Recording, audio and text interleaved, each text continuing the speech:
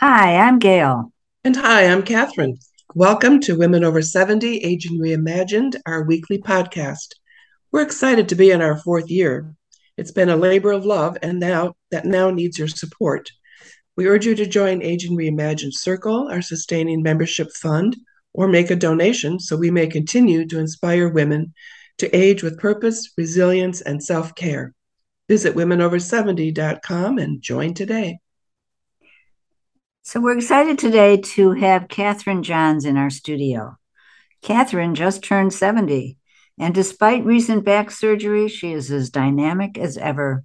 She grew up in Glenview, Illinois, and we met through business networking, and she and her career caught our attention. Catherine, welcome to Women Over 70 Aging Reimagined. Well, thank you, Gail. I'm delighted to be here. Along with speaking to business organizations, professional associations, and women's groups, Catherine coaches entrepreneurs and executives to craft a clear, compelling message and deliver it with confidence and charisma so they can attract clients and referrals. Midwesterners remember Catherine for her career in Chicago radio. As a news anchor, talk show host, and morning show side chick, she developed the ability to tell a riveting story, inspire interaction, and dance with whatever happens next. That broadcasting background was a big plus when most speaking and training went virtual. Doing a presentation on Zoom, she says, has a lot in common with a radio talk show. So, again, Catherine, thank you for being with us today. It's my pleasure. I'm so excited about the conversation we're about to have. Thank you. So let's start by your telling us what led you to a career in radio and why were you drawn to this type of work? Well, there was this guy in my dormitory, see. Funny how many stories start out like that, right? Yes. I was actually a nursing major at Valparaiso University because it was the 60s, very early 70s, 1970, I guess. I started college.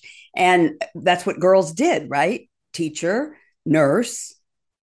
They used to call them stewardesses, right? The options were not as extensive as they are now. So I was headed for nursing school. And this guy in my dorm said to me one night, you have an amazing voice. You should be on the radio. Me? I had never considered such a thing. And I thought it was ridiculous. And I had a crush on the guy. So I went with him to audition for a show on the campus radio station. The awkward thing was I got a show and he didn't, which... That was the end of the relationship? Well, there was never going to be a relationship anyway because he was gay. I didn't know that. I'm not sure he knew that yet. It was a different era. But anyway... yes, that there was no romance there, but there was the beginning of a different career. I was still a nursing major, and it was more and more difficult for me for a variety of reasons, personality being one of them. And I liked this radio stuff. So when the faculty of the College of Nursing suggested that I make myself available for some other opportunity, I decided to go study broadcasting. Change schools, change majors, and there you go. Wow. So that was the beginning of a career you've loved, huh? I did love it. And it wasn't so easy, interestingly, in that era. I made up my mind pretty quickly that what I wanted to do was news because that seemed like where there could be opportunities for women. But when I went to register for classes at Western Illinois University, the head of the department asked me why I wanted to be in broadcasting and told me to my face he didn't really think there was a place for women in broadcasting. Mm. Can you imagine? Like that would never happen today, I don't think. But it was a really different era. And he was right. There weren't a huge number of women in broadcasting. Every station had one, and they all had voices like mine, lower end of the female register. Because why? They're the most like men's voices, right? Sure. There's a much broader acceptance now for both men and women in broadcasting of what voices can be heard. But back then, it was really limited as women were just beginning to get into the field. So did you ever doubt your choice in spite of that kind of advice? every time I got fired, I doubted it. And there were a bunch of those, I might add, which is not uncommon in broadcasting. People tend to work in smaller markets and then move their way up into larger markets, which is exactly the path I followed. It was a little crooked at times, but I wound up in Chicago 4 years after I graduated from college, which wasn't bad. That's not bad, right? And where did you wind up? At WLS. And I stayed there for 18 years before somebody woke up one day and said, I don't think she's that good. It's a fickle business, y'all. Is that a way of saying she's getting older? What was that about? Maybe partly. I do think that it is challenging for women more so than for men. I mean, I have former colleagues who are still working in radio in their 70s, but not many women last that long. So yes, there is a thing, even though, radio, the whole reason I loved it in the first place was people couldn't see me. You wouldn't think age would be such a big issue. But if you've been sitting there at the same radio station for almost 20 years, people can figure out you're not young. So you were a news anchor. Mm-hmm. And well, tell us about that part first. What, as a news anchor, what times of day did you report, and what did that mean exactly? Well, they hired me to do morning drive, and I had worked in smaller markets where hiring was kind of a wish and a promise that you do a phone interview. The first time I got fired was in the Quad Cities, and I landed a job in what turned out to be Jackson, Mississippi. I didn't know that. I answered a blind ad in Broadcasting Magazine, and the program director talked to me on the telephone for maybe half hour, 40 minutes, and literally said to me, God willing and the creek don't rise, we'll see you a week from Monday. And that was not uncommon, that people got hired on a phone interview because people could listen to your tape and they either liked the sound or they didn't. And if they did, they were pretty sure you were going to work out. Well, WLS was a whole different deal, right? In a major market, I came in for an interview. They made me do a writing test. They had me do a newscast with the person I would be co-anchoring with to make sure our voices worked well together. So it was a much more rigorous process to wind up here in Chicago. Were you co-anchoring with a man? Oh, yeah. Uh-huh. You didn't have two women on a newscast together, ever. That's recent. That is recent. Yeah. And that was sort of the model, right? A male, in my case, it was Jeff Hendricks, who had a voice like this. And then I'm Catherine Johns. So our voices could play together nicely. And did you do reporting, or did you go out to make stories? Yeah, that was the deal. We were on the air. We did morning drive, so we came to work early in the morning, got off the air at 9, and then went out and covered some story. And we weren't exactly investigative reporters. I mean, we trotted around with a cassette recorder and went to news conferences or went to a city council meeting or a county board meeting and came up with some kind of story for the noon news. So, Catherine, tell us what you were a talk show host too, and a morning show side chick. So the side chick thing came in when WLS started doing what has become the standard morning format, which is a group of people having fun. There's usually one principal player. That would be Larry Lujack in my case. And then a side chick, a sports geek, a traffic bimbo. They went by different categories, but there was this cast of characters that was being created, and that was considered brand new back then. Now that's what everybody does. And it was really wonderful to have an opportunity to just be on the radio, as opposed to reading a script to have a conversation. And I turned out to be good at it. And I had the benefit of working with Larry Lujack, who was just a master of it. So I learned a lot working with him, and then later with Fred Winston. When I started that work, people used to say to me, I listen to you every morning because I only have AM in my car. Then everybody got FM in their cars, and stations like WLS were in trouble. And that's where the transition to talk occurred, because it got to the place where you really couldn't make money as a music station on AM.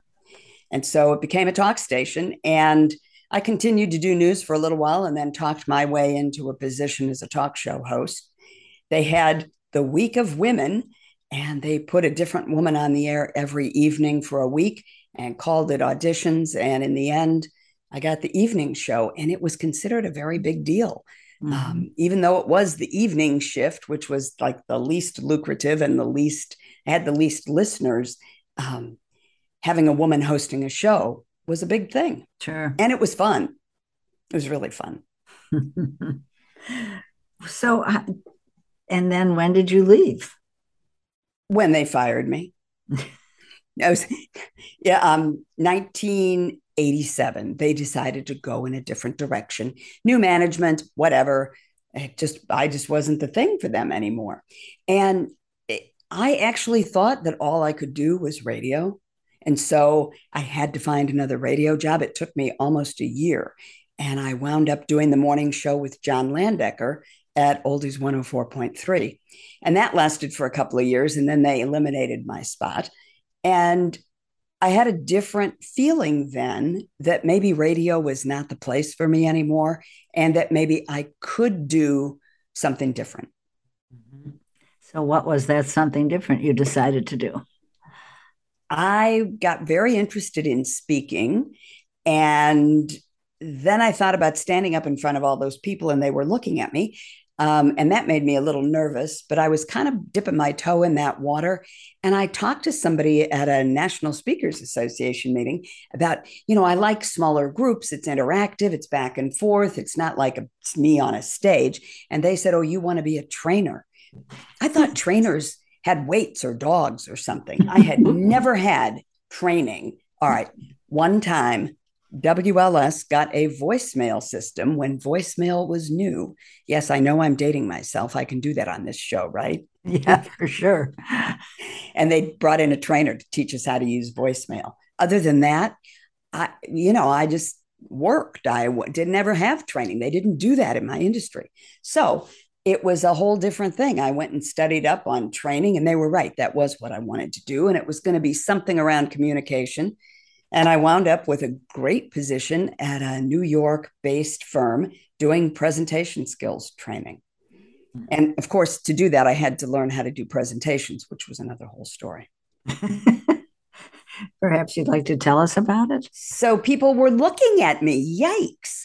And this is something I really want to get into with you all, because maybe you too and some of your listeners have had similar concerns, or maybe not. Maybe you're just more naturally confident than I ever was. But I was not confident about how I looked. And the idea of people looking back at me was challenging, and remained so for a good long while. And when I started doing presentation skills training, obviously that meant standing in front of a group. It was typically a smallish group, but still, it was really an effort for me to get over that. Mm-hmm. And that's something that I work with my clients on today, about letting go, because for most speakers, we do better when we focus on our audience as opposed to ourselves. It's really easy to stand up on a stage or at the front of the room and feel self-conscious. How do I look? How's my hair? Is my dress okay? What am I saying? Is there spinach in my teeth? Whatever. And in order to really connect with an audience, I need to let go of all that. Mm-hmm. Yeah. Not so easy, sure. Right? Right. No, but you do have to learn to do it. You really do. So, when we spoke, you shared many skills that you've gained through your career. And I wonder if you'd like to tell some of our listeners about them. What you had, I hear you keep talking about you were fired many times. You had some great jobs. You were in New York. You were in Chicago. You were even in Jackson, Mississippi. I got around. Yeah, you got around. You were a gal who got around. And so share with us, Catherine, some of the skills that you learned and how you manage going through those ups and downs. Well, I think a big piece of it, obviously, I had practical skills related to radio. So reading copy and doing it very well. and a sense of timing and a pleasant voice. I mean, that all was part of the territory. But I think in the beginning, I was tremendously self-conscious, especially about my physical appearance. And so that was a thing I had to get over. So starting over is a skill in and of itself. I mean, there are people who find themselves in the needing to make a change in their career and just get stuck because it's scary to try something new, or I loved what I used to do and I don't really want to do anything else, or I think I can't learn those new skills. So resilience, I guess, is one of the things that I developed, and really being willing and able to start fresh. And to create relationships with a new team. And that, I'm joking about being fired a lot, although that's not uncommon in broadcasting, that people change jobs frequently, especially in smaller markets. Formats change, management changes, all kinds of stuff goes on that have people packing it up and moving on down the road. I want to ask you, Catherine, one more question about the physical appearance, because I'm wondering if this was feedback that you got from others about your appearance, or was this your own internal messages that were going on for you? I'm going to say a little of both, Catherine, because I came to radio with some natural self-consciousness already. But also, can I just say that people can be mean? And it's much worse now than it was when I was in radio. I mean, think what people say on Twitter, for heaven's sake. So I would get mail from people telling me I was too ugly to be on the radio, and especially harping about my weight. And, it seems that it shouldn't make a difference in radio. People can't see you after all. But then you do a few appearances, your picture shows up in the paper, people come up to the radio station, stand outside the studio and watch through the glass, whatever. I was in the St. Patrick's Day parade. Eventually people catch on. And I think likely it is worse for women that people target appearance issues. So it became increasingly challenging for me.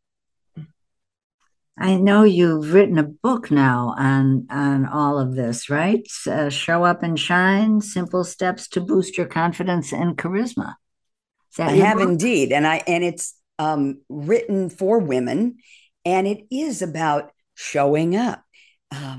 It's easy for women, and maybe for men too, but especially for women, to kind of hide their light under a bushel basket because they're concerned about how they look, or about their age, or about they don't have the educational background that somebody else has, or they don't have the finances to dress the way somebody else does, or whatever. We can find a million reasons to criticize ourselves. And I think it's very common for women not to let themselves shine. And so my book was about how to step into how to step into shining. And one thing that people often think is that you have to be an extrovert to shine, that it's about being visible and being out there and being loud and being shiny. And I vigorously dispute that, and have worked with clients who are quite introverted and not terribly comfortable in the spotlight. And yet they can shine. So the way I put it is you can shine like the sun, or you can shine like the moon, which is more of an attractive energy or a softer energy. And that's a different kind of charisma, and people can be very successful with that. How would you describe your charisma? Oh, I got the sun thing going. Like mostly I get noticed. I can get shy once in a while, but mostly I'm center stage, taking up space, making it, being comfortable in that spot now. And that took me some time to get to. So I'm just curious may I just ask a question about what in your background prepared you to to have the courage to go into a brand new career, male dominated, deal with issues around appearance and being for many oftentimes the only female. What was there something in how you grew up that prepared you for this? That's a really good question, and no, No. and the reason I say no, I'm confident saying no is I remember what happened when I came back to Chicago and started working on the air here. People who had known me, like my high school classmates, for instance, were flabbergasted. I mean, I was the last person they would have expected to hear coming out of the dashboard of their car on their way to work. Yeah. I don't know. I guess it was some of it was luck because I just met the right people and got the right suggestions and came into it at the right time when program directors and news directors were under some pressure to begin to hire at least one woman on their staff. So I probably benefited from that. And then some of it was the longer I did it, the better I got at it. And I made my mistakes in small markets and had a chance to get better before I wound up back here in Chicago. Well, I've seen you do a few presentations, and you certainly have the stature and the confidence that people want to have when they're going to be in front of others. So, congratulations on this road you've taken. Well, thank you. When I work with clients, it's about developing that confidence and that stature. And really, it comes from putting my attention on the audience. What I learned as I began to do more speaking was it doesn't serve me well to be thinking about what are they thinking about me? Do I look okay? How's my hair? Right? If I'm thinking that in front of an audience, I'm doomed. I need to have my attention really on them. And then I sort of recede into the background in my own mind so that it's not so much about me. And I can be very comfortable and very natural in front of a room full of people. Yeah, yeah, that's great. That's great. Let's switch gears a little bit. Okay. Again, when you and I spoke, you talked about your mother and grandmother who both had Alzheimer's. And so, we always like to ask our guests, do you think about your own aging and what are your plans for the future? And so what comes up for you in all of that? Well, it's a little scary, as you might guess. I mean, it gives me reason to try to take really good care of myself. It gives me reason to get a little nervous every time I can't remember somebody's name. And, that does happen once in a while. And yeah, it's something I worry about. I have not been completely comfortable about this aging thing. And I'm working at it, sort of coming to an acceptance of here I am at 70. And yikes, the sound of that. I know I'm not alone in that. And I'm not interested in extreme measures to try to hang on to my misspent youth. But I'm sort of still in the process, I would say, of getting comfortable with 70. So is it the number itself? Is it that you feel differently, or you look at other people, other women around you who are 70 or older and see something different? What? No, it really is the number. I mean, did I look any different on my 70th birthday than I did the day before? No. I've gradually looked older over a lot of years, and I've sort of accepted that. But yeah, there's something about the number. I had fun with it. I think I might have mentioned this to you, Gail, on my 50th high school reunion was supposed to be in 2020. And of course, it was canceled because of COVID. And so we regrouped and tried again in 2021, and it was canceled again because there was the Delta variant. And so we came around one more time this year. Now it's 52. Who has a 52nd reunion? So we called it the class of 70 turning 70. Uh-huh. Because one after another, all year long, we've been turning 70.